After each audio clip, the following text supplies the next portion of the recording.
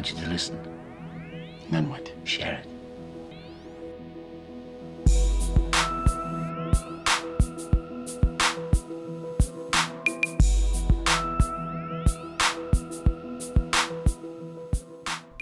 The Melbourne Youth and Social Workers Group and the Knowledge on Tick podcast would like to acknowledge the traditional owners of this land, the Boonwurrung and Wurundjeri people, their elders past and present.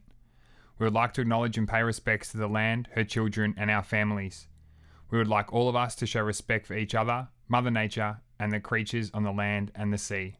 Hey everyone, the Melbourne Youth and Social Work Facebook group would like to welcome you to the Knowledge on Tick podcast. We are Josh and Nat and we will be your co-hosts for the potty. Knowledge on Tick is a podcast offering real-life conversations and insights every week with workers in the field covering a range of topics surrounding the youth and social work world. We are so grateful to have you here and happy listening.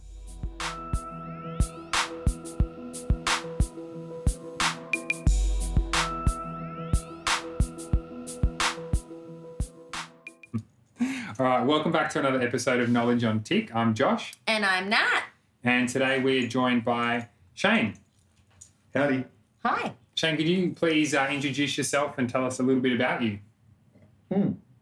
Sure. I'm Shane and I'm a social worker and family therapist by trade and father of two strapping men, young men. Max, I love that. Max 20, Lewis 18, and married to Claire. And I'm a New Zealander originally. Yes. So I've been over here for... I was trying to figure it out today because I knew we were going to do this. I think it's 32 or 33 years. Oh, wow. Yeah. I'm actually now officially have spent more time in Australia than I have in New Zealand. Yeah. I think actually that might be incorrect. No, I'm wrong. I'm wrong by a year. Yeah, I'm turning 57, so... Okay. No, that's right. I'm right. Yeah, 24 years. What am I saying? I'm useless at maths. That's the other thing. You need to know. I was going to say I have no help to you. That's why I'm not helping. 24 years there, 33 years here. So, wow. And I became an Australian citizen so I could vote for Bob, I was impressed by Bob Hawke. So yes. I came. He was still in power. Okay. And became an Australian citizen so I could partake in this great country's political system so I could vote for Keating. Yeah. Okay. Yeah, so... that's me. Do you have sidebar question? But do you have family in New Zealand still? All my family's in New Zealand. Yeah. Yeah. Well, yeah. People are dying on me over there, which is sort of sad. I have a mother still there who's still alive. She's quite unwell, so it's really hard during COVID. Yeah. I go over there quite a bit to see her, and so she's there and still on the hood. And I have some cousins and other relatives I'm just finding out about, actually. My mother really? had a forced adoption when she was, in her late teens. Wow. And her adopted son has just made contact with her a couple of years ago, and I've met him recently, and he has a whole family, and that's really neat. It's kind of, it's great to be a part of something where you've sort of known that story. I've known that story from my mother's perspective, and now to see the joy and the kind of fulfillment of her reuniting with her son is really quite special. Yeah, for sure. Yeah. Probably partly why I'm a family therapist. I don't know. Yeah, I was going to say. Yeah. Kind of links back. Yeah. That's crazy. Yeah. So did he, when he was adopted, his adoptive parents have had him from when he was born until it was forever? She would have had him in the 50s. Yeah. And she didn't get to even, I think she held him and that was it. Yeah. Taken away immediately. And did he know he was adopted? Yes. Yes. His parents were really good about that. Okay.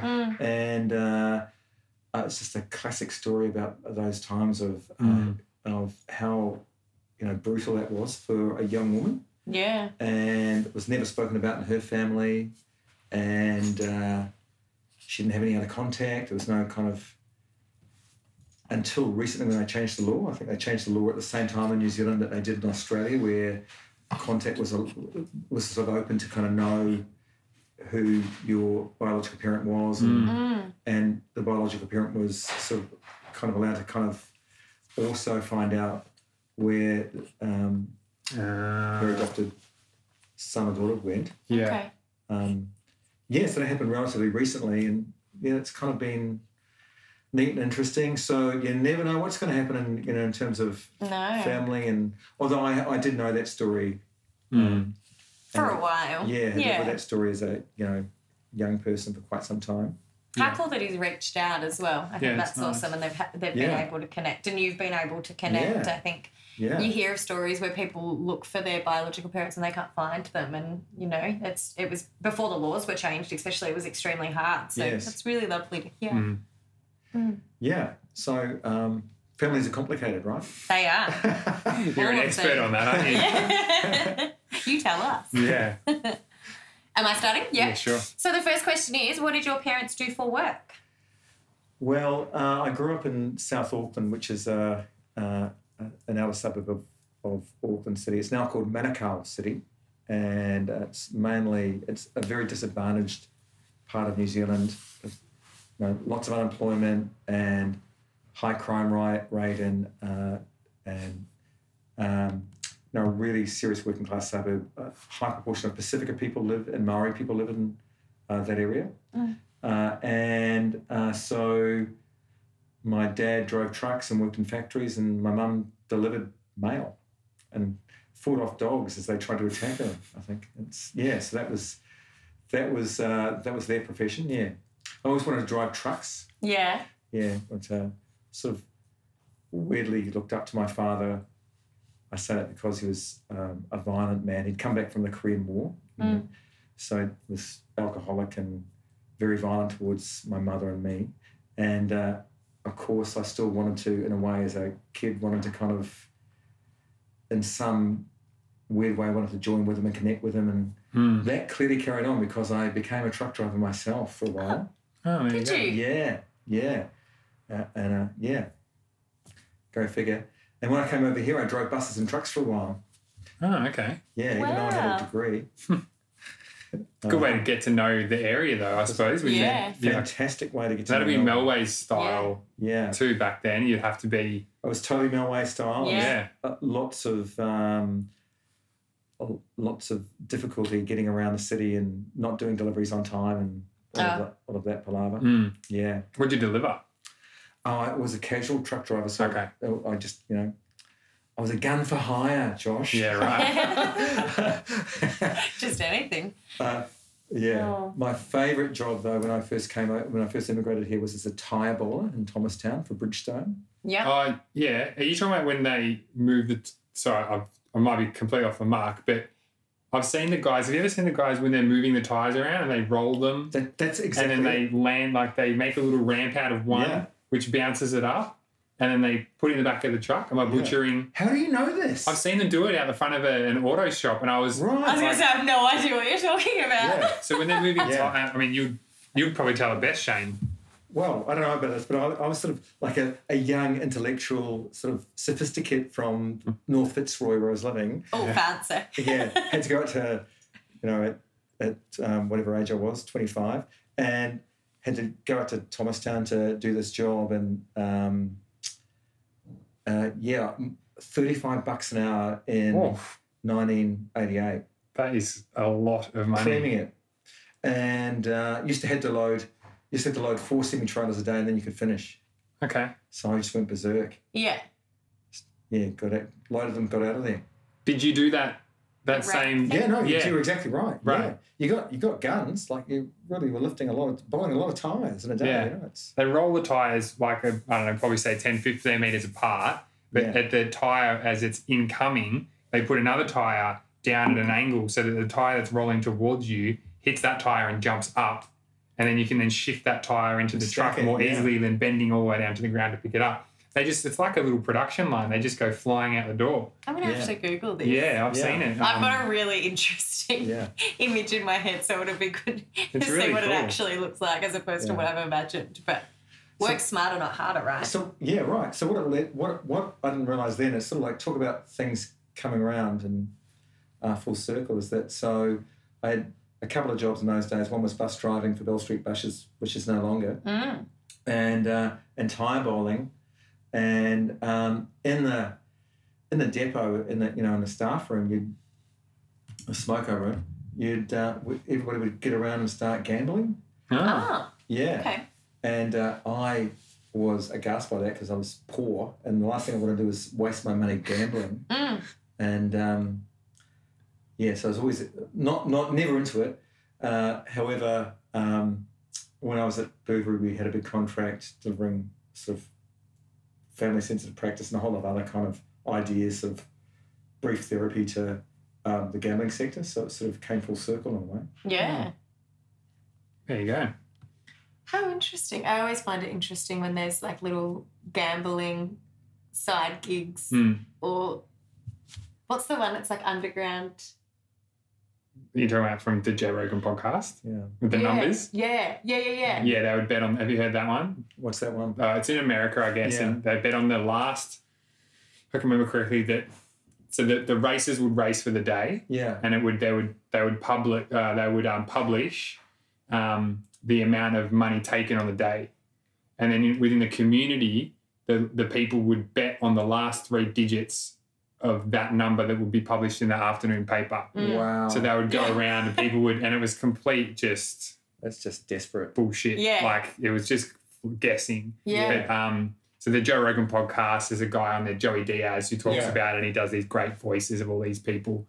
And he's Cuban, and he talks about, I think it was his mother or his grandmother who was very suspicious. Yeah. So she may see something come up on the TV or someone walk past in a jersey that had a number on it, and she'd be like, oh, superstitious. yeah, and she'd be like, "There are the numbers, Joey. Go now, put the money on the numbers." And there's just this underground community-run thing that was just a complete, like I said, fluke sort of. But guess. so random, such a random thing to bet on as well. That's why I think it's so interesting. Yeah, it's weird, eh? Yeah. Yeah. So it's sort of, I guess there's one takeaway from that time for me is that I kind of want to take the high moral ground on it because. I realised this was a fantastic country, and as some say, the lucky country when I was down to my last $50 and had to make rent and clearly short, and I bet $50 on the nose for Empire Rose to come in a Melbourne Cup, and she did. Yeah, right. And there's your rent. There was more than rent. Yeah. It was quite a bit of money. I think I was like paid $500 or maybe a bit more. Oh, wow. Maybe $700, I can't remember. Wow. It was a lot of money. That's cool. And paid rent, and the rest is history. Loved it. Like, put a down payment on a second-hand car, Holden. Oh, cute. It was great. That's cool. Wow. Got to get a Holden. Everyone needs a Holden, right? Yeah. For sure. So the next question is, who is the most famous or well-known person in your phone book? Well, I've done my research, and because I knew this question was coming, and I have to say, I've had lots of brushes with famous people, including, may I say, dinner with Joel Edgerton and Kathy Freeman when they were going out together. Oh, I didn't even know they went out. No. Well, there you go. See it. Learn something new today. Yeah. That's a long time ago. That's clearly. pretty cool. It's Yeah. old news. However, I was thinking about that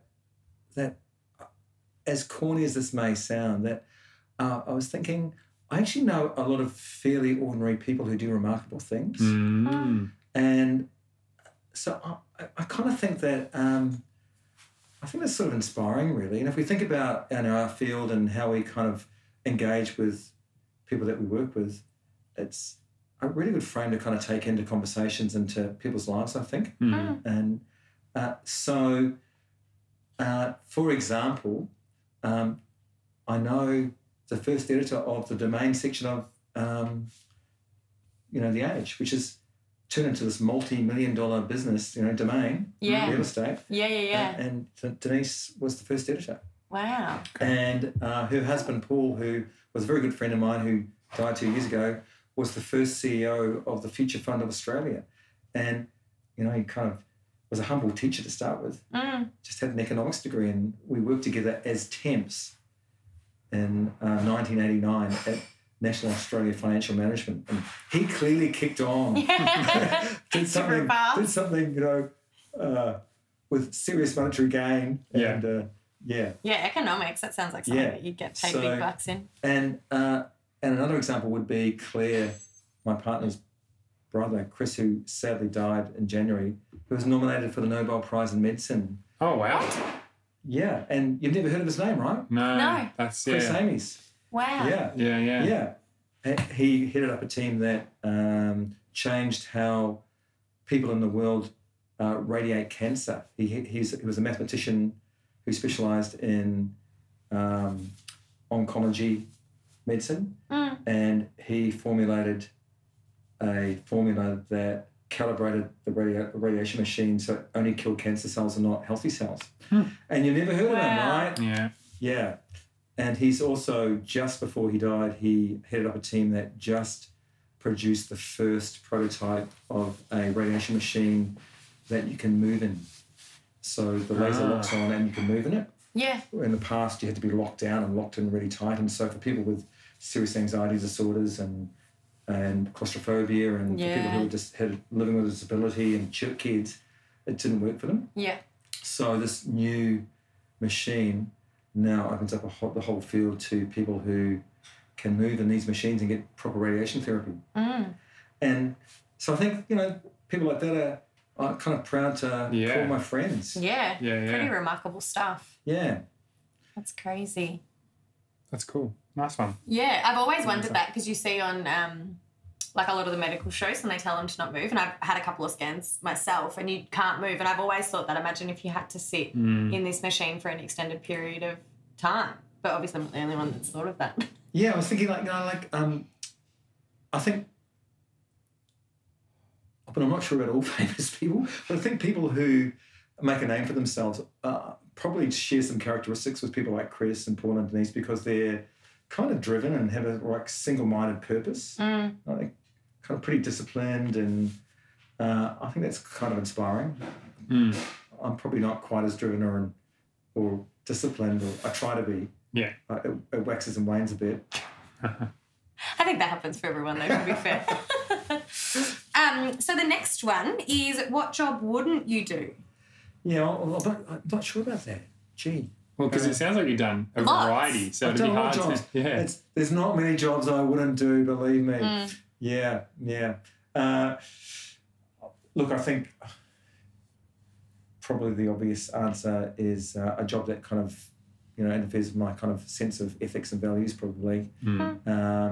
And I will, rather than kind of scooting around that, I'll give you an example. I was thinking about what would be an example, because it's easy. I think when I was younger, there's lots of jobs I wouldn't have done because, I thought ideologically they weren't right. And I think as I've mellowed, I think, well, there's parts of those jobs I'm sort of a bit more forgiving and understand context a bit more, and think, there's probably parts of the police force I would be engaged with, actually. There's lots of coppers I've met who are kind of incredibly fair-minded people who are absolutely serving this community well. So, as an example, when I was younger, no way. Yeah. So I think probably if I'm being transparently, one job that comes to mind currently, which I just could never go at, would be working at a detention centre for refugees, like on Manus Island or Nauru or Christmas Island. I think I just could not come at that. Yeah. Under any circumstances. Yeah. Yeah. It would be wild. I couldn't do it. What is the best piece of advice that you've ever received? Wow. Just one. I'm sure there's been a few. Hard to forget. Some of it's... yeah. I don't know, it's hard to take on advice, isn't it? Especially when you're younger, because you kind of think, oh, fuck you. Yeah, we've said that before. As if. I think there's a couple of pieces. I think one would be just be true to yourself. And I think I've listened to a few of your podcasts, and there's variations on that from a lot of people I think you've interviewed. Sort of just kind of be authentic and genuine. And so I think being true to yourself's really important. And for me, that means kind of investigating your identity and your sense of how you create meaning in life. And that's just not static. I think that sort of moves and develops as you move and develops as a person. So that's been one that I've sort of, I think, I kind of come back to from time to time, depending on what's going on for me or where I am in my life. Yeah. And the other one I think is really important, and forget who told me this as a young person, and it still rings true today. Like, talk's cheap. It's like deeds, not words. And the way I frame it now would be, in theory or reflection's fine. It's your behaviour that really counts. Yeah. I think we're in a realm where we really value reflective practice in our field, and that is terrific, and I'm a big proponent for it.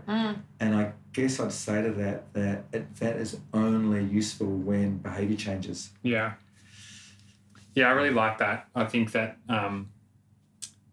because I've used, and more jokingly, I sing the song a little less conversation, a little more action. Elvis, Yeah. was that Elvis? That, Yeah. Like, I've sung that jokingly a lot. Yeah. I probably, but it's like, it's kind of frustrating sometimes when you are talking about it all the time, or you're having a reflection about it all the time, whether it's in work or personal life. But it's like, can we action some of these things now, or can we see it actually happening in practice or on the footy field, like whatever it is you're talking about. I really like that one. That for me personally, I like that one. Yeah, it's sort of like a critique of my field. So I've probably been concentrating more on therapy and psychotherapy for a long time now, and I'll never forget my roots as a social worker, because basically good old-fashioned advocacy, structural social work, referrals, getting shit done with people is incredibly important and the most important thing you can do. If you get to kind of the other stuff, which seems to have some sort of weird high status, which I don't know why it does, frankly, is really useful. However, just useful things are really important for people. Yeah.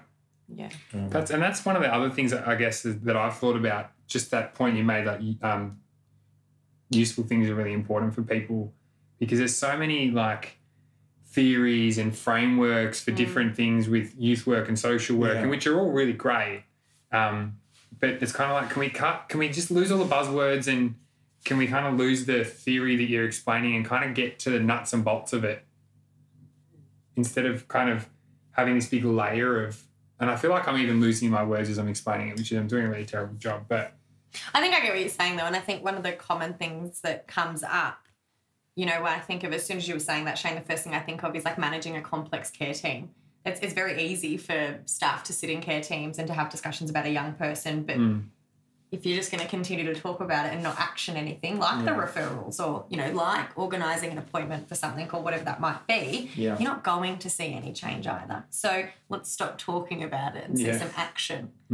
Yeah, hobby, job, education. Yeah, and everywhere. You can apply it everywhere. It's not just like a youth work or a social work thing. Like, you can apply that in your own life. Well, sometimes in complex care teams, people get overwhelmed with the kind of complexity of the presentation, and it's kind of really good to check it with the client and just pick one thing that the client wants to do and just do that. That's kind of like start anywhere, and probably where it's client-centered is useful. Yeah.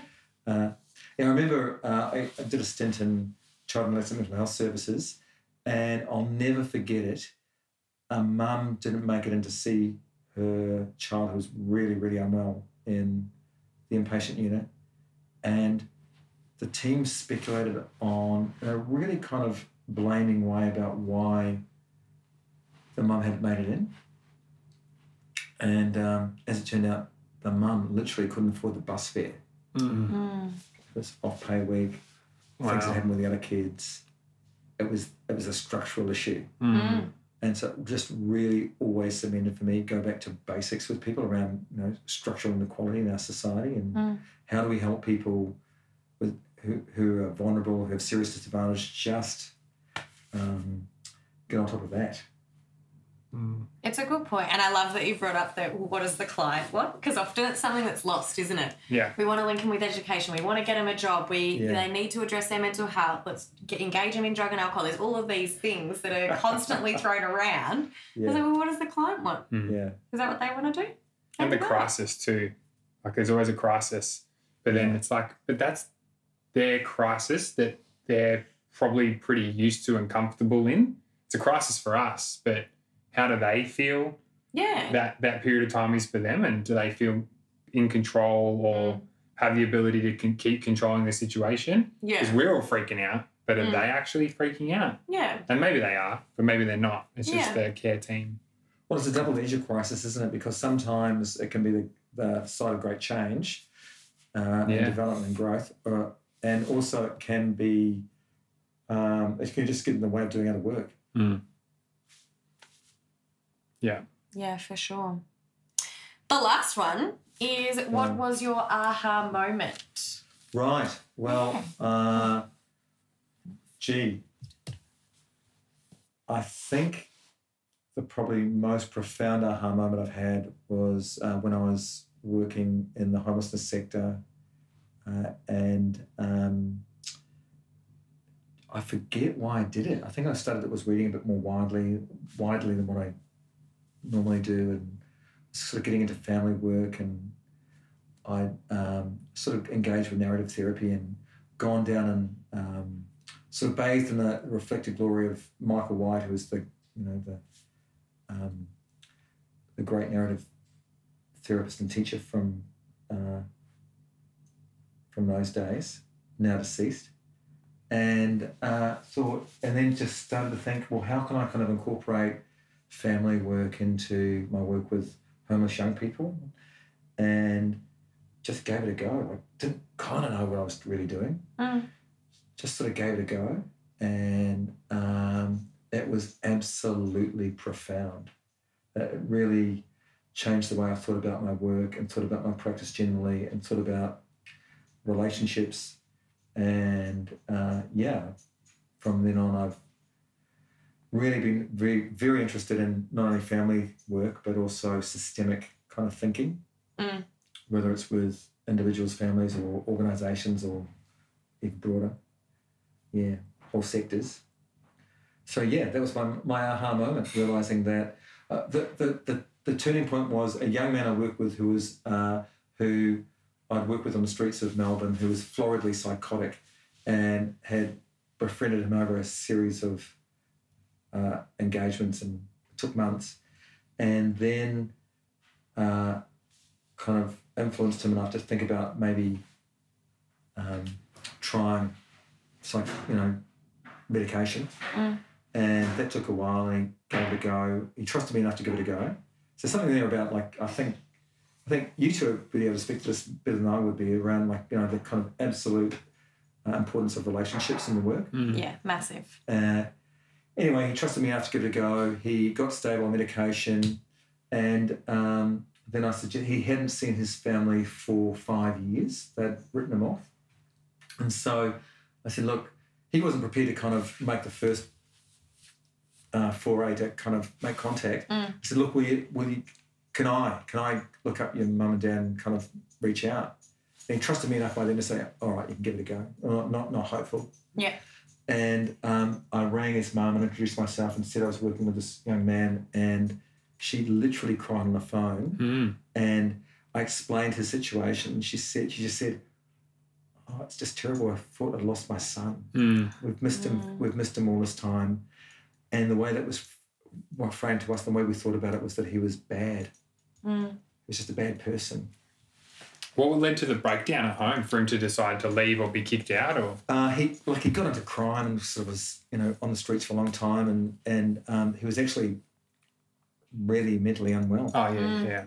And the school didn't support him well, and kind of didn't understand. Didn't understand. No one understood. I'm going back over 20 years. Yeah. Right. Yeah. It's probably 25 years, and they had no one working with them to kind of understand it in a way that was kind of useful for them either. And so they'd get angry and blaming. Yeah.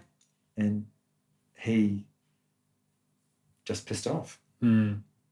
Is it for 5 years? Wow. Yeah. I was about to say for how long. Yeah. Wow.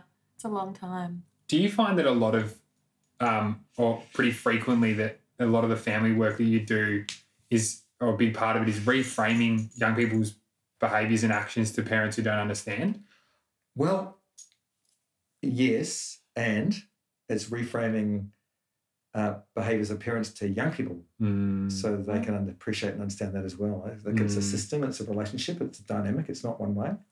Yeah. And I think it's really interesting to kind of think and discuss that with with youth workers. I know that you're both dedicated youth workers, and and so I'm not saying this now. I think I think youth work's clearly changed, and in the old days there's a pretty kind of unuseful blaming lens towards parents, and I think that what I learned from my own family pretty quickly growing up, because of the difficulty I kind of encountered as a young person, was that families can be the site of great harm and difficulty and trauma, and they can also be the site of great healing and compassion and happiness. And they can come from the same people. Yeah. It's that complicated. And often young people that I work with just want to be safe. And they still, even in the most distressing circumstances, and people that I've dealt with who've, like, even sexual abuse, people want to be safe. And often, and quite shockingly, I think to myself and those that, and also to generally to workers, is that those people still want to have some form of relationship with the person who's been the source of the abuse often, which is kind of challenging. Yeah. So it's complicated, I think. Yeah. I had an aha moment similar to what you're describing, which made me understand so much. Like, I was working with this young man. Mum had all like mental health issues, substance use issues, history of trauma of her own, and then onto her son, who was in out of home care and in and out of custody, and all the things. And CP obviously didn't want him living at home, and he wasn't meant to be living at home, but he was always going back home. And I remember picking him up once, and I said to him, "It's like, dude, why do you keep going back there for?" Like, and he goes, "She's my mum." Yeah. And I was like, "Oh, fuck. Yeah, that makes sense." Yeah. Yeah, it doesn't matter. It doesn't matter about what she gets him to do, the abuse that she verbal abuse that she gives him, all the things that have all happened in his past and things like that. They're kind of, it's always going to be there that's his mum. And then it made me realise, like, oh gosh, like I won't ever ask that question again. Like, I learned so much in that one little conversation with him. But yeah. Where did it end up with that young fella and the family stuff? Progress? Fine. Yeah. Yeah. Amazing. Oh, how lovely is that? That's cool. Yeah. They would have been so happy to hear after 5 years that he was okay. Because imagine, like, every day being like, well, we don't know where he is. We don't know if he's dead. Well, the only way that you could get in contact with your parents back then would be a payphone, or you would rock around there, or someone would contact them for you. Like, your options were super limited. There's not send them a message on Facebook, I'm still alive, or text message, or track a phone. Like, I would imagine back then as well, like the homelessness population and just people in general it'd be a lot harder to track people down if you were trying to do outreach and things. Would be impossible. On the streets, dedicated on the streets work every day. Getting in people's faces. And we've talked about that before on the podcast, because that doesn't really happen anymore. Doesn't it? Oh, I don't feel like it does. I feel like we have planned outreach. What's happened to your generation? I agree. Like, I've joked about it on here, and I've called it either like dirty, grimy youth work in a positive sense. Yes, right. Or like Les Twentyman youth work, which was, as a young guy, he was always the face of youth work in Melbourne. And it was sort of painted with this narrative of being out on the streets and spending time with people, and but it's that sort of that kind of after dark on the street, hanging out with people. Sounds like what you were doing then, and kind of like what the Streetworks program does now. If you're familiar with that one. Not so familiar. But I feel like it doesn't really happen. I feel like we plan to go and visit kids, or if they're missing or we haven't seen them for a while, we kind of cruise around, drive some places. I think the concept that we've sort of thrown around before is that the whole, like, we have to mitigate risk. Yeah. And so, you know, I definitely have seen assertive outreach occur. Right. And I've definitely been a part of it. Yeah. But I don't think it's as just fucking raw and authentic of what it used to be. I don't think it has that. Yeah, well, there's something about it. Well, there's problems with it. I got knocked out once. Yeah. So Yeah. But I think that's why. I think that there's a lot of things that we have to people take into account now. You mean organisations are looking after the health and welfare of their staff? Hopefully. Hopefully. Yeah.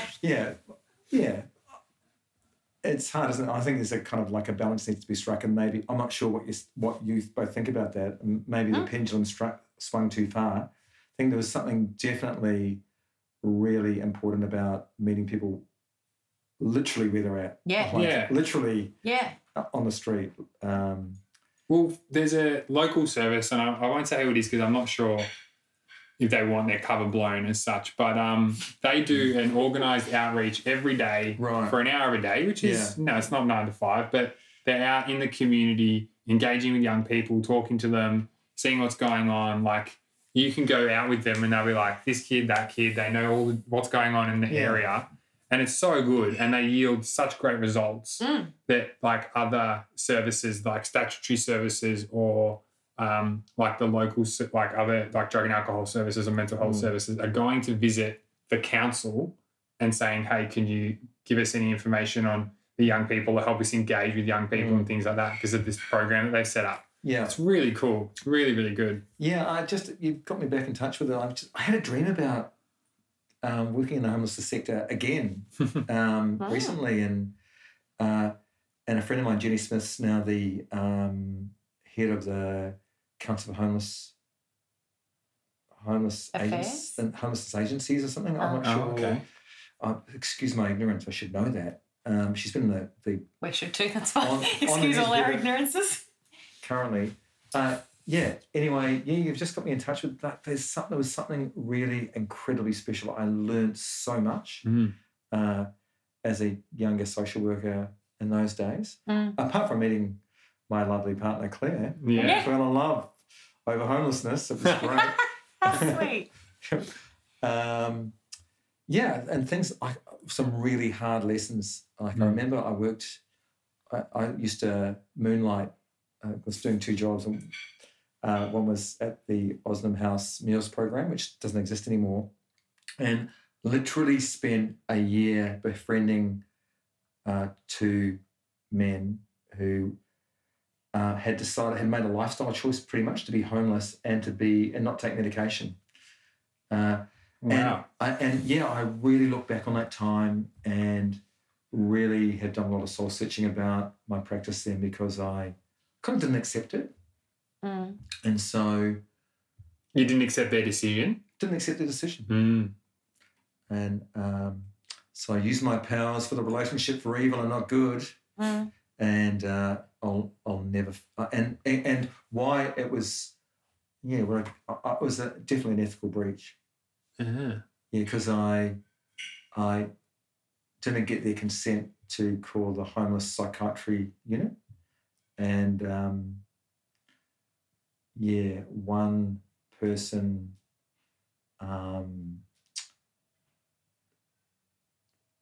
was known to them, but as a result of that, he never engaged with the service again. So he didn't come back for meals at that service in my time there, which was substantial. So that was really not great. Really, like he would have clearly suffered disadvantage as a result of that, because I don't know where he would have got his meals from, his night meal.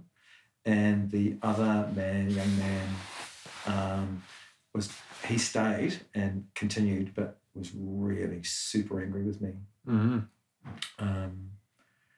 So it will always stick with me around my privilege. And around my kind of idea of what's right or wrong for people, I betrayed them. They made a decision. As hard as that is to kind of, and they weren't children, so yeah.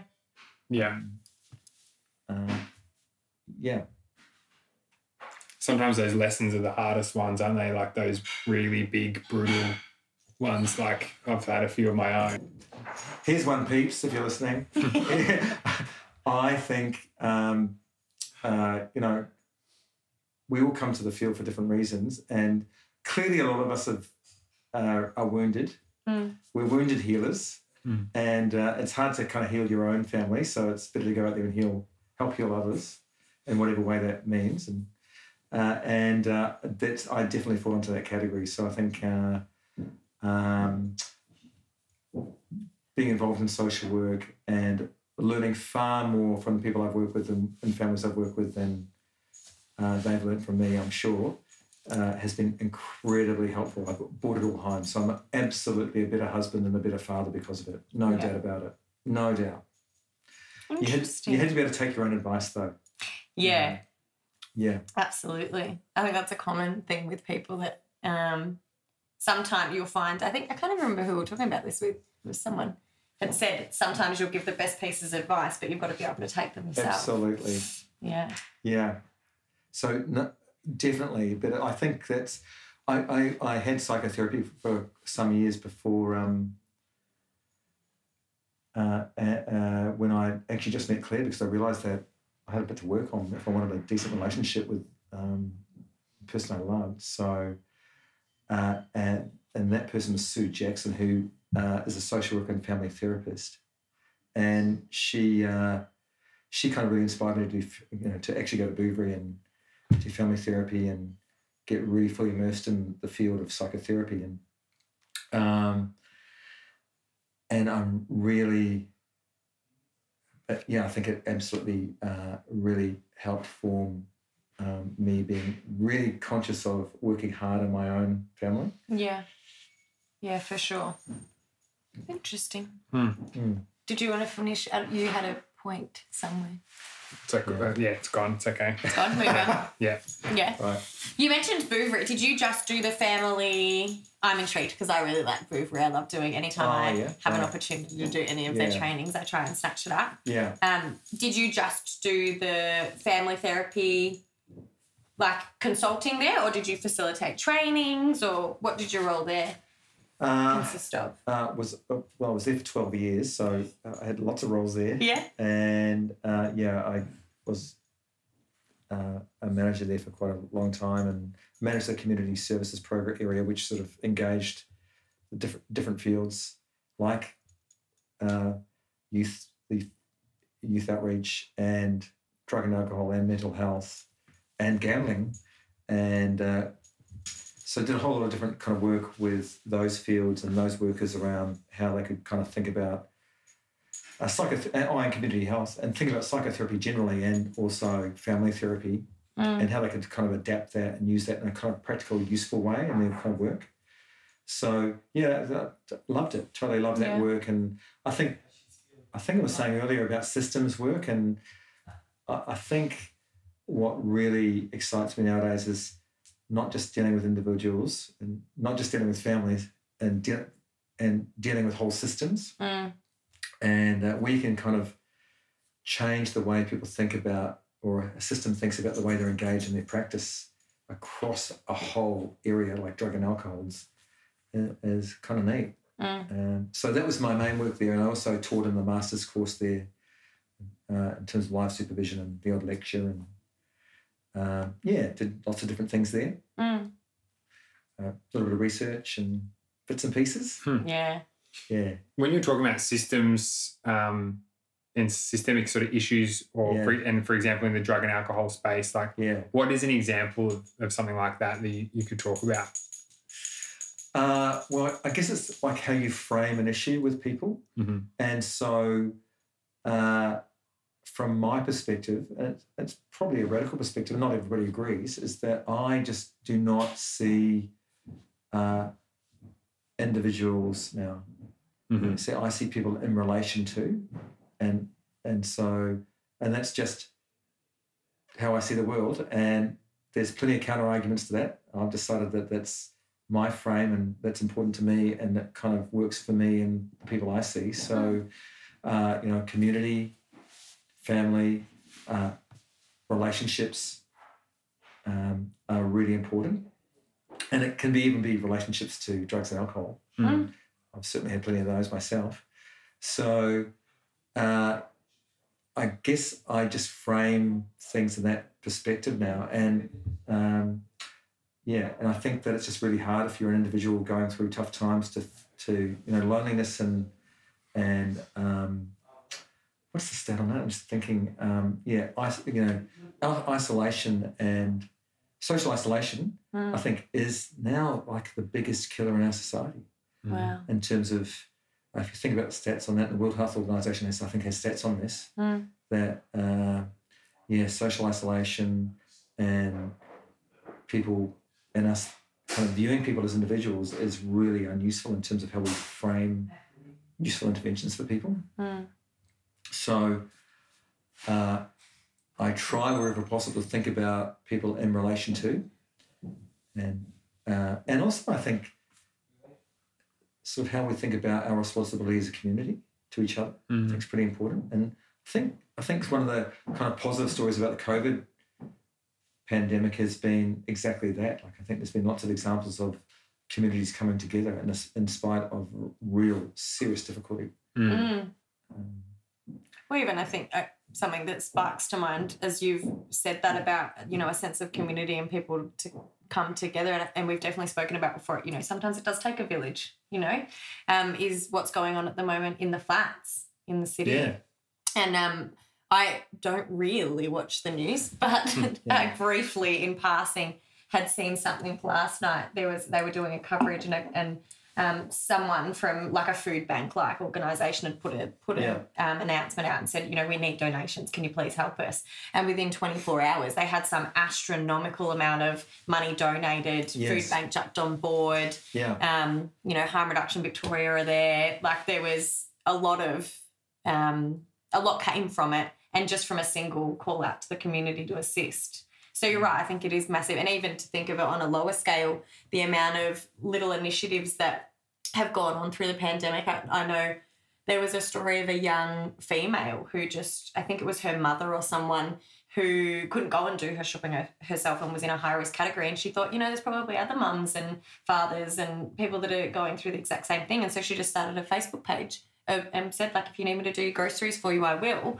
And people jumped on board. And then there was just communities doing food shopping for people that couldn't leave or didn't have the resources to leave or weren't allowed to leave their homes, and just really came together, which I think is really lovely to see, because I think often we fall in the traps of out of sight, out of mind, or not my circus, not my monkeys, and it's very easy to turn a blind eye to, people's pain.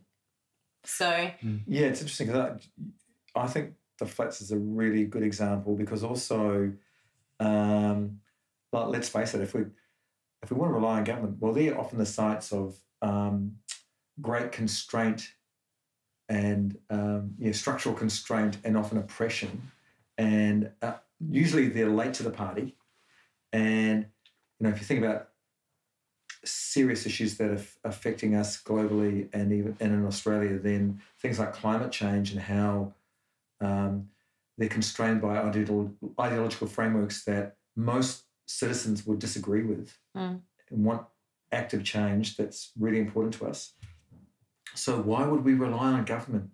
It's much better to mobilise in terms of community and small networks. And often I think about that in terms of young people and in terms of families that, sure,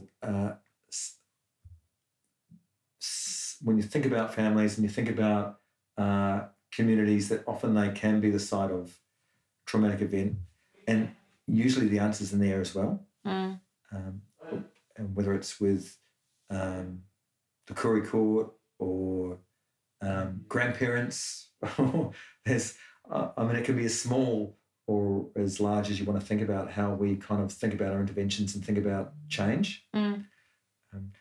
And I think, because often I think, and here's my critique of youth work, see what you think about this, is that I think the old one, which I don't think is relevant anymore. The old one used to be, blaming parents, which is sort of unuseful because, it doesn't kind of address the structural constraints or what young people want from their parents in a way which is sort of brings parents into the equation or wider family members.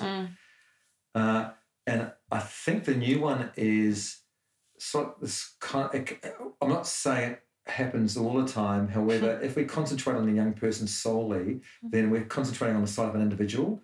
And so everything is concentrated on the individual's responsibility to change. And that's just seriously unfair. And sort of doesn't really kind of address structural inequality, justice, how community can help a child. Anyway, I don't know. What do you think? It's interesting. I think it's a theme that I've definitely heard. I think even for me as a youth worker, the family therapy stuff intrigues me, but probably if I think about when I was newer to the field, definitely something that scared the shit out of me because I was like, well, what do I know to be doing any form of family therapy here? Like, I don't know what I'm supposed to do here. But I think there's definitely a thing amongst youth work of, I know I work with that young person. Yeah. And there is a time and a place for that. I definitely believe there is a time and a place for that. But also, if you're working with a young person that lives in a family unit, to solely ask them to, make changes to behaviour or to make changes for themselves, it's a broader issue. I think we'd be silly to not look at it holistically. They don't. It's not like they're independent adults that are living by themselves. Yeah. They're a part of a unit. Totally. And, I think probably I should stop using the word therapy because I think practically as a social worker, some of the best interventions I've seen have been involved with are where people just do kind of basic and really effective family interventions and family connections in a home. It's not therapy. It's good, solid family meetings and involving a couple of people. I even remember once going and having a chat with someone who I work with who does family work, and I was like, I'm not doing any family work though. And I sat with her for a bit and she spoke to me about what we were doing and what appointments would consist of and what, a normal visit, how would mum be, how would dad be, blah, blah. And we had a chat and she was like, no, you are doing it. You're just not labelling it as that. And effectively, I was just being a mediator between the young person and the family and it worked really well. They just weren't speaking the same language. And once they sort of came to a unified response with things, it worked really, really well. But I think one of the things that we do in work is that we do a lot of the theory stuff, or we do utilise a lot of the frameworks, but we don't label it as that all the time. So then I think people who, and I myself included, aren't as confident in certain levels of or areas of their practice, don't realise that they're actually doing what they think they want to be doing. They're just not labelling it. Yeah, right. It's sort of it can have a kind of elusive elite quality to it, and it's not. I think if you can run a meeting, you can run a family intervention. And often, I think the great thing that we can all draw on is we've all been in families. Yeah. And the great thing about families is it's often a race to the bottom. We all can think about difficulties in our families, right? We all have that in common right across society strata. And so if you can run a family meeting, if you can get in touch with kind of the difficulty and the great things in your family and the kind of the varying relationships you've had, then it's a really useful starting point. And I think just like you're saying with the person that you were talking to recently, that just facilitating something where people can actually acknowledge or hear each other's perspectives is really useful, super useful. Yeah, the communication breakdown is like a classic, isn't it? With the family relationships, the couple relationships. Even they talk about it with even sports and things. If you're not talking to each other, how do you know that you're sort of all playing the same game? And just being able to, like you said, support the family to communicate with one another. And sometimes that's over the phone, isn't it? When they're living in different spaces, or if you're in the same room, being able to help them. But there's some really quite basic things. Yeah. But to be able to kind of be that person to help facilitate that, it's huge. Yeah. Yeah, I've met very few parents. I mean, I have met a few, like it's a small percentage of parents who truly want to do harm to their kids, and that's tragic and really horrible. The vast majority of parents have goodwill. Often their behaviour doesn't represent that goodwill, and that's through no fault of their own. Often that's through needing kind of help and coaching and support. And most parents want the best for their kids. And it's a site, and children are often the site of great motivation for people to change. How you kind of reach parents to kind of help them with that's kind of tricky. Yeah, because you can't, you can't reach out to them. You can't, do you need help with your family? Do you need help with your family? You really need the people to identify that they need the support and to seek it, don't they? And then the next step is that you're going to need to make sure that they take on kind of what you were saying earlier, Shane, like actually start to action some of the things that you talked about. Like it's as good as the kind of the quote that you said, but the reflection. Talk is cheap. Yeah, essentially talk is cheap.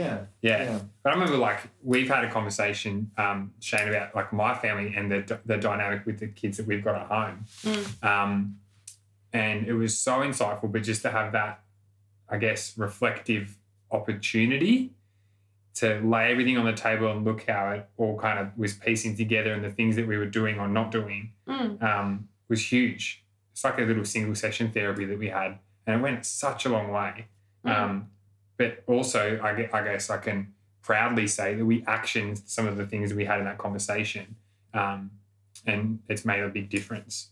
So, it's and it's the joke too that we're making about if you work in the field and like, is it a good thing or a bad thing? Yeah. Like sometimes like is like being a youth worker or people that work with young people and families, like, I said to Shane, I'm like, we need some help. And my wife's a teacher. Like, it's quite funny. It's like we just need a little bit of help. But yeah.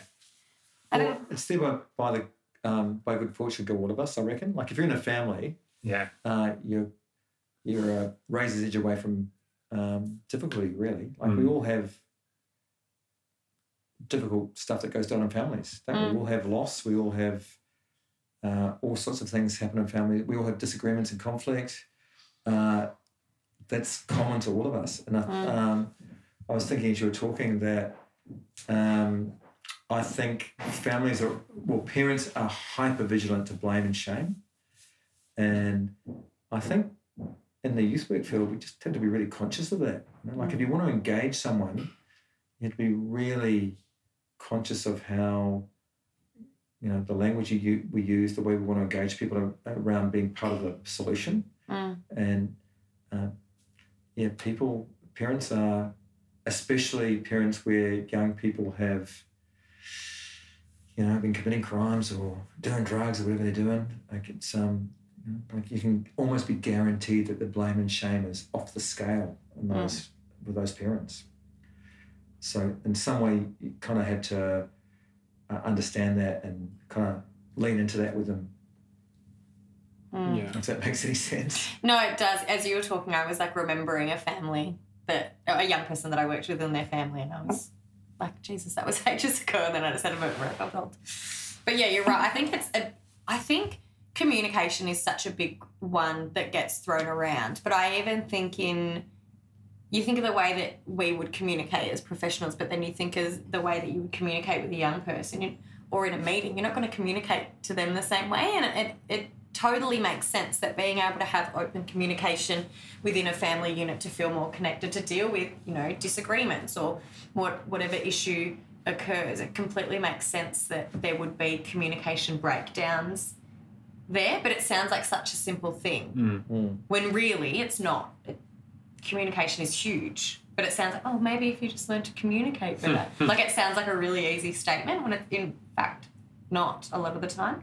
No, it's not theoretical. Like I think the thing that I'd hate people to kind of listen to this podcast and take away the idea that there's some sort of highfalutin kind of thing that's hard to attain with this, because I think you're right now. I think it's actually really, I think family work's really practical. Yeah.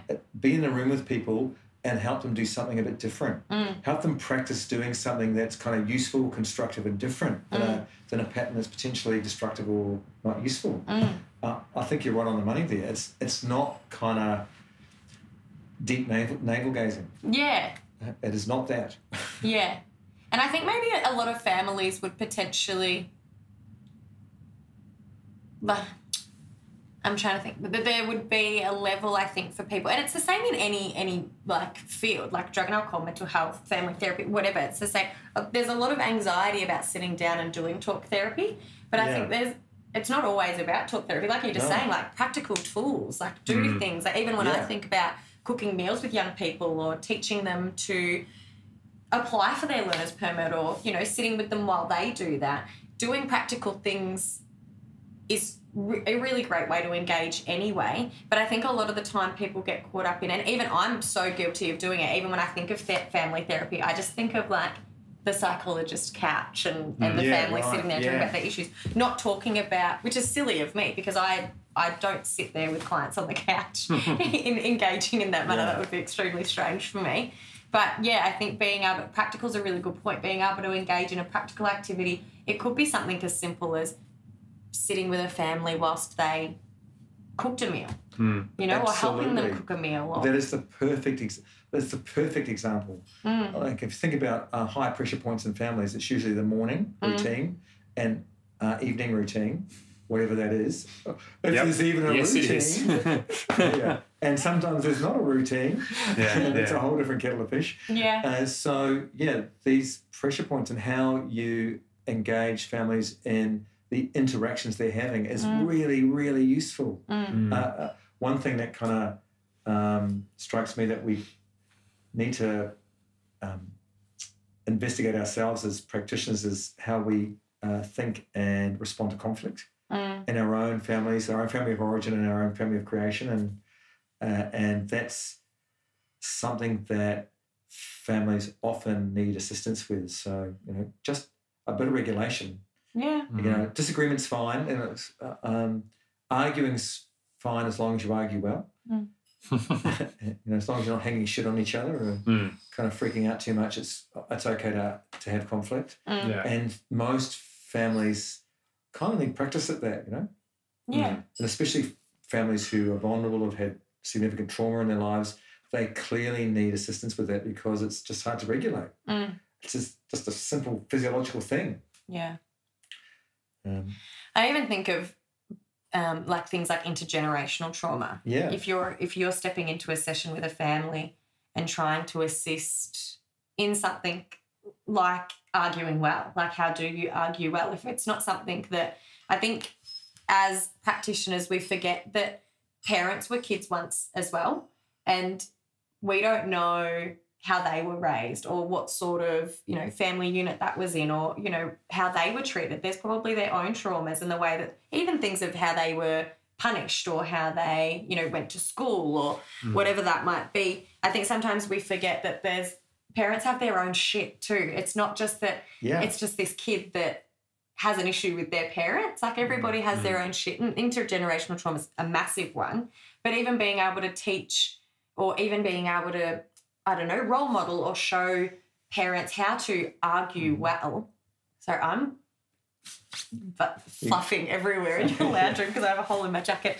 Being able to, I guess, teach people that so that they can move forward and make those changes is, I think, massive.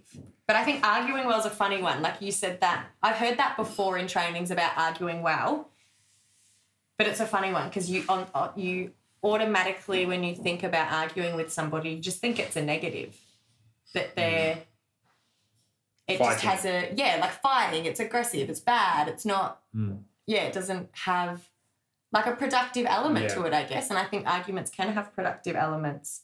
No, absolutely. Well, you think about it yourself in your own relationships, and your own intimate relationships or relationships in your family where you've got somewhere useful.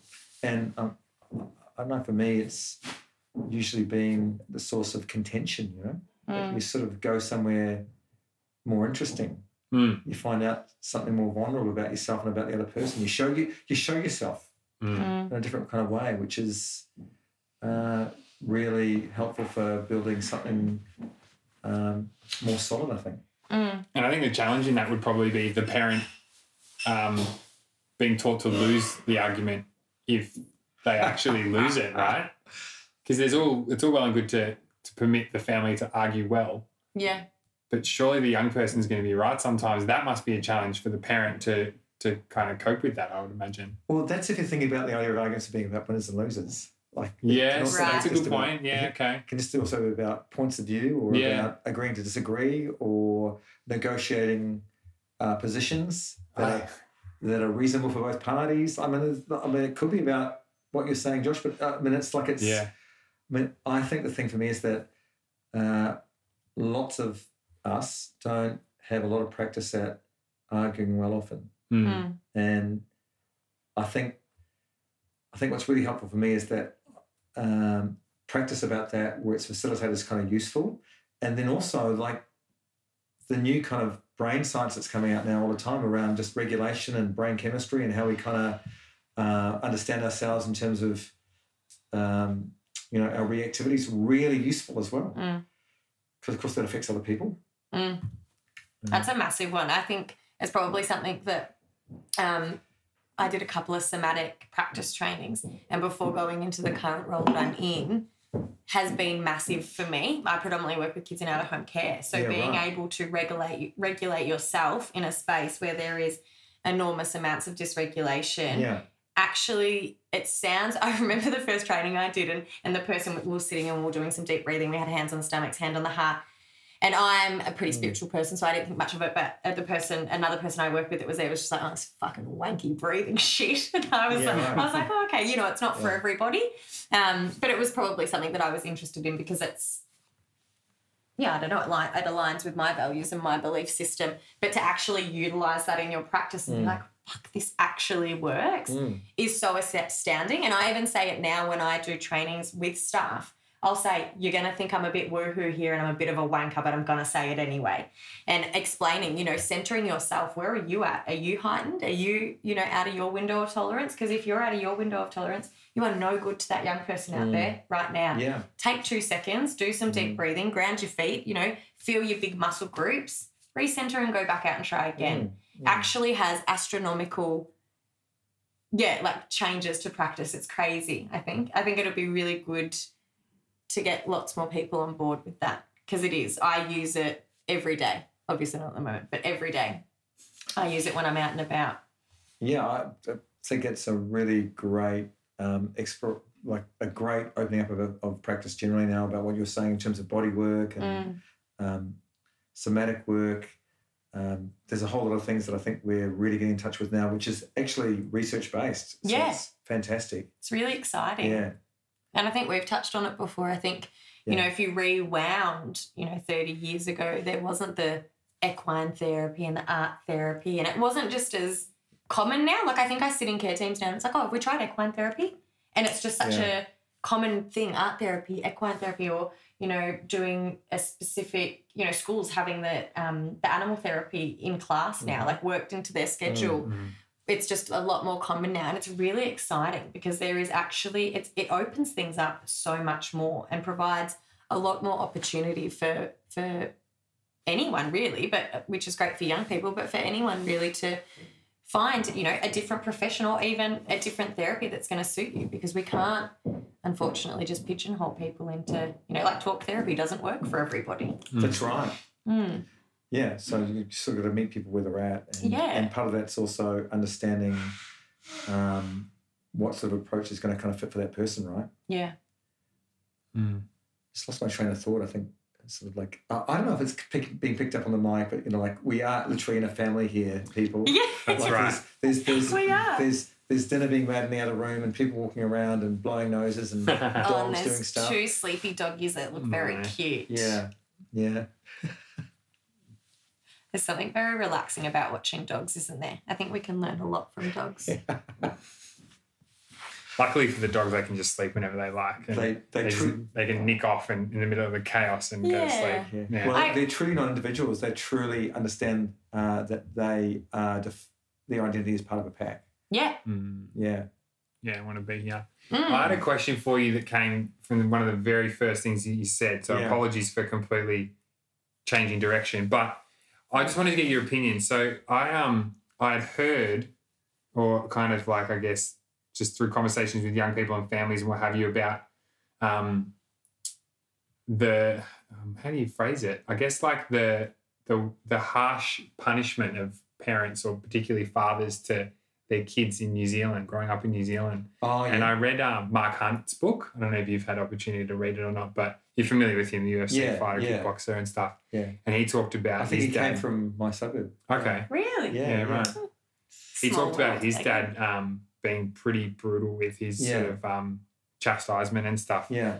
Interestingly, so I don't know. I think I mentioned to you this. His favourite thing to use to hit the kids was with the pipe from that goes from the washing machine to the sink, because it wouldn't break so easily. But I was just curious, growing up in New Zealand, is that like quite a common sort of thing, or is it a stereotype that I've heard of? And why? I'm just curious. I hear it. Well, I think it's potentially a stereotype. Okay. I think, a generalisation that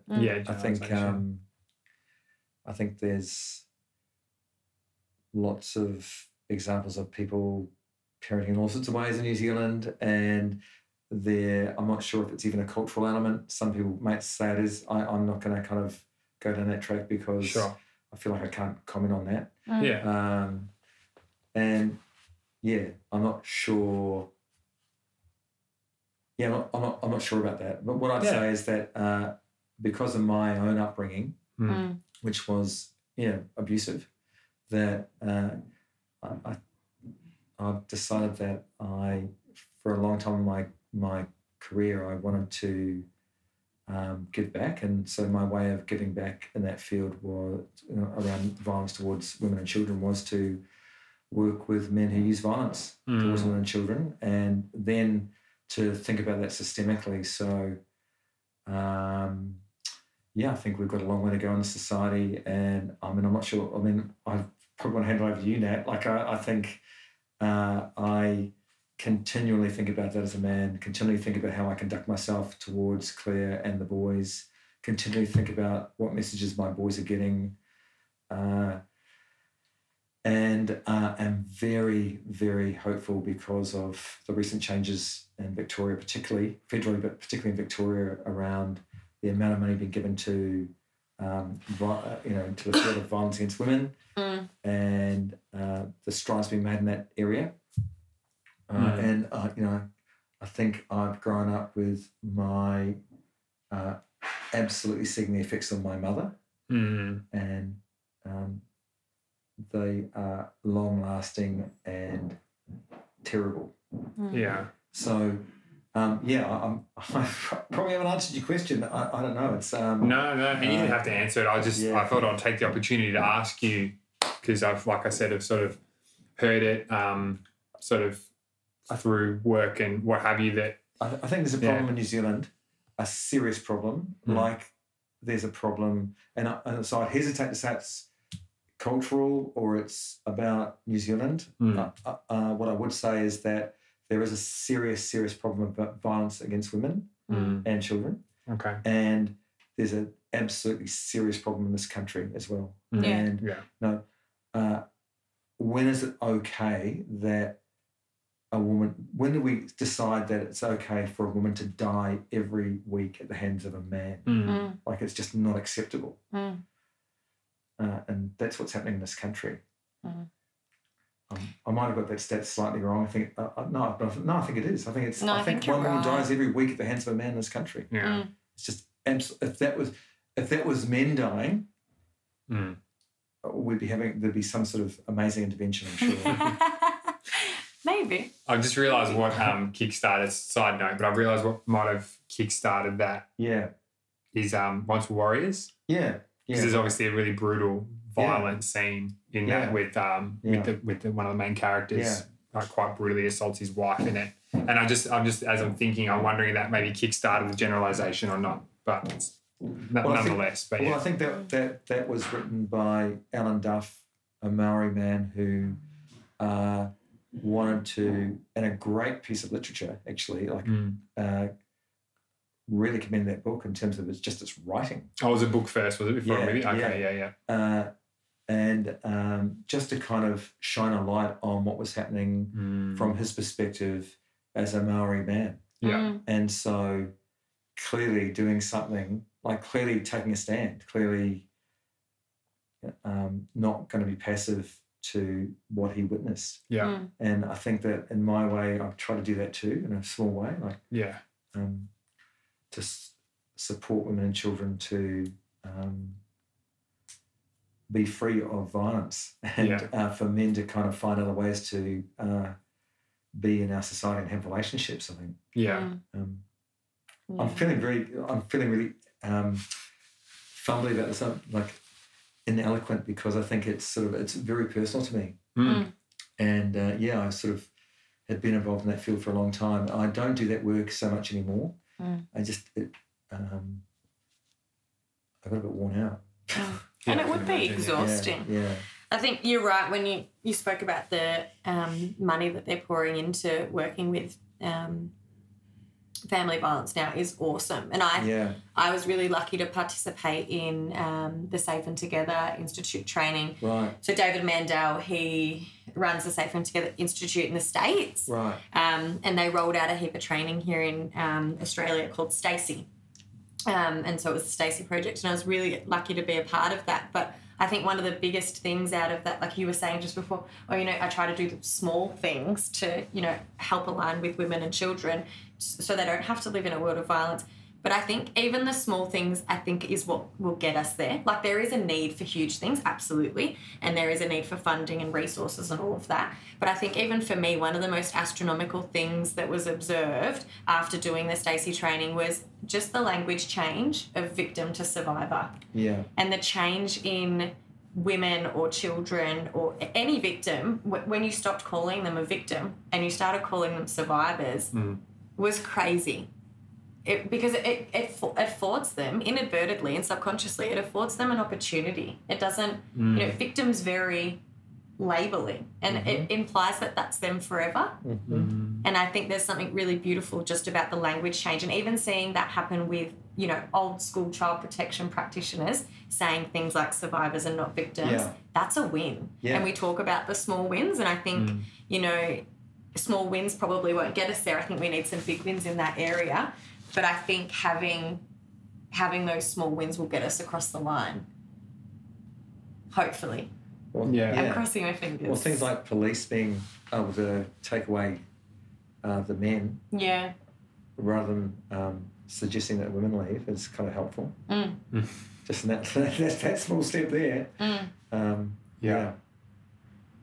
another one that I liked, and I thought maybe this is where you're going, and obviously wasn't, which was some of the new ads that came out. Well, they're not new anymore, but like with the bloke sitting around the table and then the guy kind of being disrespectful on the phone or making jokes about women and things, and the other guy's pulling him up. Yeah. Yeah. I think it's that sort of stuff too. Yeah, for sure. I was just going to say there's the one at the moment, and it's people going to justify or defend their perpetrator. Yeah.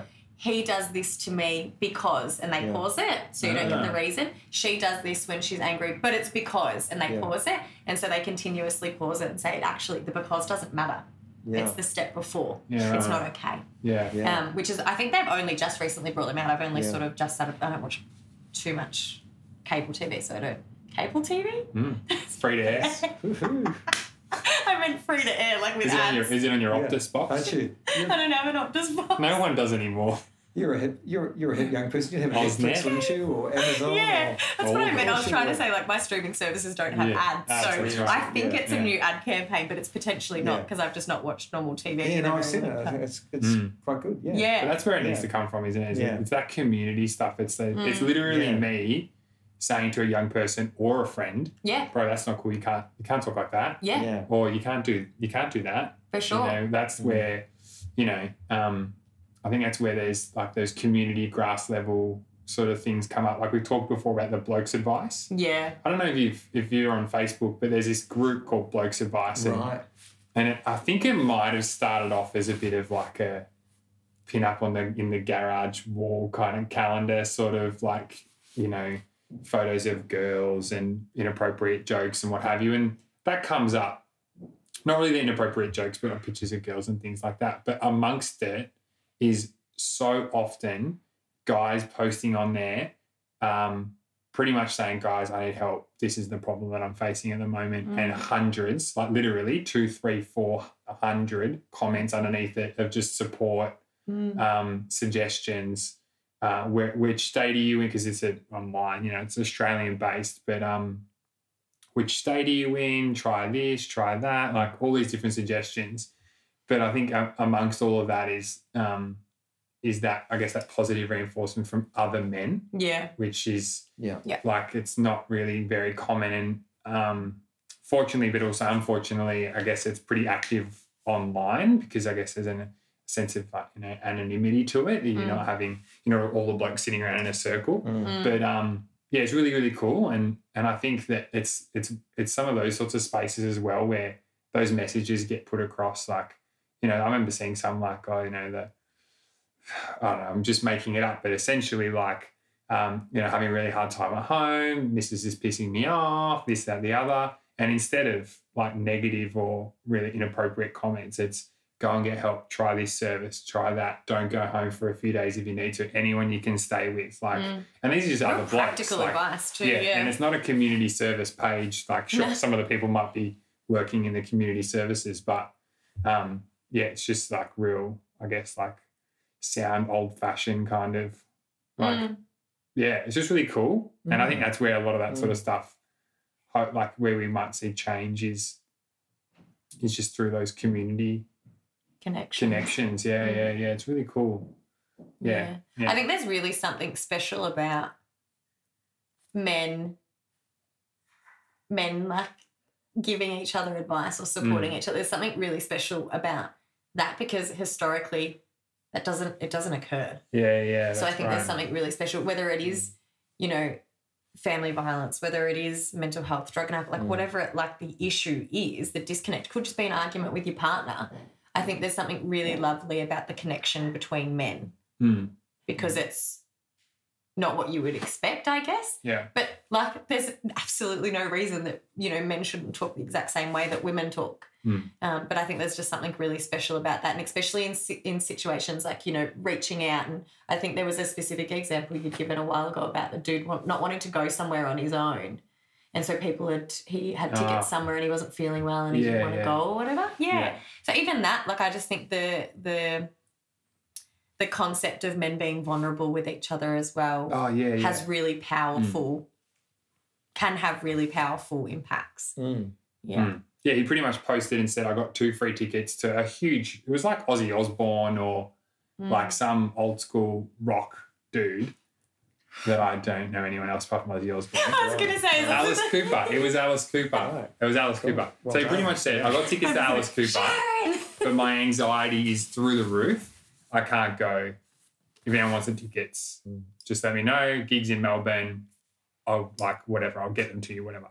And he was flooded with responses. You can do it. Come on, try this strategy, try that strategy, try and go for half, just go in the door, this sort of thing. It was really cool. Yeah, and wasn't there people like, we're going, where are you seated or something like that? Yeah, I think so. Yeah, we'll go with you. Yeah. That's so exciting. Yeah, it was really cool. I love that. Yeah, so basically men have to take responsibility for it. Is that what you're saying, Nat? No, I don't think men have to take responsibility for it. I think there's some secrets in there, though. I think they do, don't they? Like in terms of violence towards women. Sorry. Yeah. Sorry. Yeah. But yes. Yeah. I think there's a... It's actually a men's issue, not a women's issue. Men need to 100%. Step up. That's right.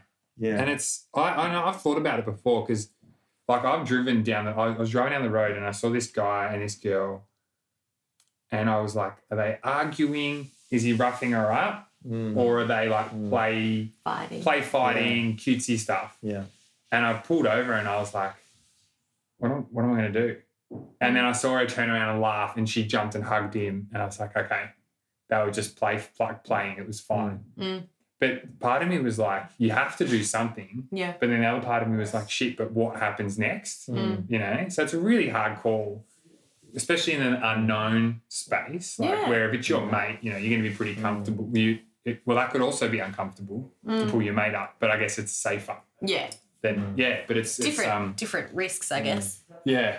I guess the initial alternative, you're potentially putting yourself at risk if you were to jump in, which unfortunately could occur. Yeah.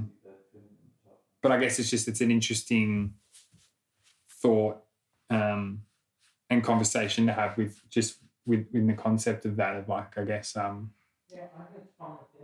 men's responsibility to do it, but to kind of speak to that or try and intervene, or it's also how we engage young men, isn't it? Youth work. Yeah. So we kind of have conversations that might be uncomfortable or sort of we might think are out of our remit, but actually they're totally in our remit. To really having conversations with young men about how they conduct themselves towards women, how they speak about women. Yeah, absolutely. Yeah, it's a hard one, isn't it? We'll get there. We'll have to chip away at it though. Yeah, sometimes it's just small things. I remember this one kid, like, oh, that bitch. I'm like, oh, hang on a second.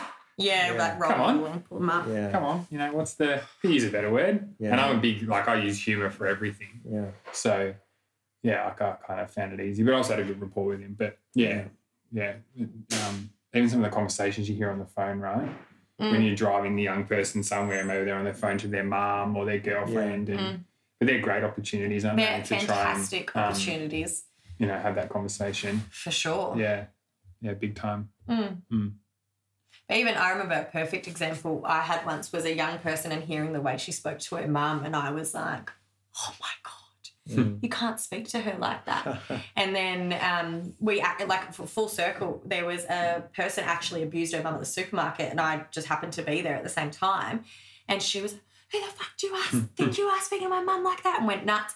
But it was an awesome opportunity to sit down with her and reflect and go, that's how you speak to your mum. But you didn't like it when that person, what's the difference? Let's flesh this out a little bit. And she was like, I love my mum. That person doesn't even know my mum and they spoke to her, and I love my mum. I can't believe I do that. And I was like, okay. And honestly, for her, it was literally just not even reframing it, just saying to her, this happened and you didn't like it, but I watched this occur. And it was like putting the thoughts in front of her so she could see them. She was like, that's true. That is really true. So I think, and even being able to pull young people up, like you said, Shane, being able to role model behaviours for young men is massive. Young men and women, I think, is really good. I think it's a really important part of our role as workers to be role modelling behaviour. And I think that's something the men that I work with actually do really well, is role model the way to treat women in the workplace, and clients in turn see that and see how you interact with women. I think it's a really good thing. I just think we have to keep going. That's right. Plenty of work to still do, eh? Yeah. Yeah. One day at a time. Well, are we? Yeah? Go for it. We finish every podcast with a final tricky question. Yeah. It's not tricky. If you had any words of wisdom or pieces of advice for new people coming into the field, or maybe potentially... Get into family therapy. Yeah. People that might want to try family therapy or... or just family work. Maybe just family work. Yeah. What Yeah. would your nugget of gold be? Or nuggets of gold? Yeah, wow. Not sure. I'm not sure about the family. I'd actually prepared a little bit of it for this. I love that you have that. That's so me. Yeah. Something I do. So I'm not really sure about the family work component. I think that I'd absolutely want to kind of invite people to kind of think about how they would want to start working relationally or with families or systemically. My first thing, though, I think is just sort of like I think going from that kind of idea of being true to yourself, it's like know yourself, like sort of so. And I think just from what we were saying earlier around regulation and around that conversation is that I think it's really important just to really concentrate on your own self-awareness so that you can be truly then present for other people. If you can be present for one person, and potentially you can be present for more than one person in a room, it's kind of really helpful when you know yourself. So that would be one big bit of advice or an invitation to kind of think about your practice, I think. And I think the other thing I'd say is just which is not about that. It's more about integrity, I think, is just if you do nothing else, then just think about your integrity and kind of how you are staying true to that and staying true to your own beliefs and values, I think is really important in your practice. You know, what you're agreeing to with your organisation, whatever that is, I think that's really, when I haven't done that, I've got undone, I think, in the past. The other one is sort of like, and just don't forget to move your body. Yeah. Especially at the moment. Yeah, that's right. Yeah. Move your body, listen to your body. Yeah. Glutes and muscles, not just for sitting on. Yeah, for sure. Yeah. It's like stand-up desks are a real thing now. And I'm like, this should have been a thing ages ago. Yeah, I still need to get one. You don't have one? I have one at my old job, not my current job. Right. But they were the best. I loved it. Yeah. I used to kind of have music on and I'd kind of be dancing and working and stuff, but like without even kind of realising it. Just you can imagine that, 6'4", all skinny dancing. Yeah. That's so forward thinking. Yeah. So important. Yeah. I've had a stand-up desk for about 10 years now. I totally saved my life. See, if you're not doing real old-fashioned social youth work and social work, and you're not doing assertive outreach, then you absolutely need to get off your ass and have a stand-up desk. That's what I'd absolutely say that. Like, that's, or bring back old school outreach, and then we wouldn't have to worry about stand-up desks because we'll be out moving. Walk around the block and connect. Yeah. Not on your phone. Well, which I guess is fair enough. Like, I don't want to sound like an old crusty, but I think there's something about also, walking. Like the old thing, I'm sure you do this, like the car consultation is like huge in your field, right? Yeah. And so the other consultation is the walking side-by-side consultation, which also gets your heart rate up, it gets you kind of moving. Yeah. Useful. Walking supervision too, people do now. Walking supervision. Yeah. And there's a concept. Yeah. That'd be good for me. You've been doing a bit of that, have you, with people? I've only been the person being supervised and done it a couple of times. Right. Yeah. But when the world's back to normal, we'll try it. Yeah. Yeah, Right. I can try it. Yeah. I just had a quick thought. When you did sort of like that old school grungy youth work, Yeah. did you have to do much case note writing? When I was... Because I'm wondering if that's the catch. Yes. Because you have to do so much administrative stuff. Old-fashioned case note writing on special case note forms with cursive writing. Yes. Yeah. Yes, had to do that. Yeah, I have seen some of the old school handwritten case notes. Yeah. I wondered if that was the reason. How do you do them nowadays? On the computer. Yeah, just type. Type on the computer straight in. See, what a great skill to have. Yeah. Touch typing, awesome. I do remember when I learnt in school thinking, this is the most fucking useless. What, cursive? No, touch typing. Oh, really? I just didn't think it was ever going to serve me a purpose That's ever hilarious. in life. And now, everyone always picks on how quick I type. And see, the next generation won't even have to do that, will they? They'll just say, Siri. Yeah, they'll just look at it. That was and it'll be on the literally a page. class you could do, like touch typing. It was an elective that I chose because I don't think I chose it. I think I didn't choose my electives, and so they pigeonholed me into touch typing. Right. But so it wouldn't even be a subject now. It would just be, it's all on laptops. That's right. Like, well, my boys know how to do it and they've never been taught it. They just do it because that's apparently naturally what you learn when you teach yourself somehow. Yeah, okay. Like, their thumbs are amazing. They're really strong. They play games. Yeah. And texting. Yeah. And texting, yeah. Yeah, I have like a permanent indent in my finger from where I hold my phone. Yeah, okay, it's not good. That's my... All right, that's about this podcast Yeah, stuff. sorry. Yeah. We can still talk afterwards. I get but distracted. no one's interested in hearing about the indent on your phone. Well, someone might... Oh, No, your it's in my finger. Yeah. Yeah. Someone might know how I can fix it. Anyway. Yeah. Thank you heaps for joining us. Thank you. And thanks so We much for hosting appreciate us it. at your place as well. And Yeah. yeah, it's lovely. Thank you very much. You're welcome. It was enjoyable. Thanks. Thanks for listening to another episode of Knowledge on Tick. Please like and share the podcast, invite your friends and colleagues into the group, and get in touch if there are any guest speakers you'd like to hear from or any topics you'd like covered. Take care and enjoy your week.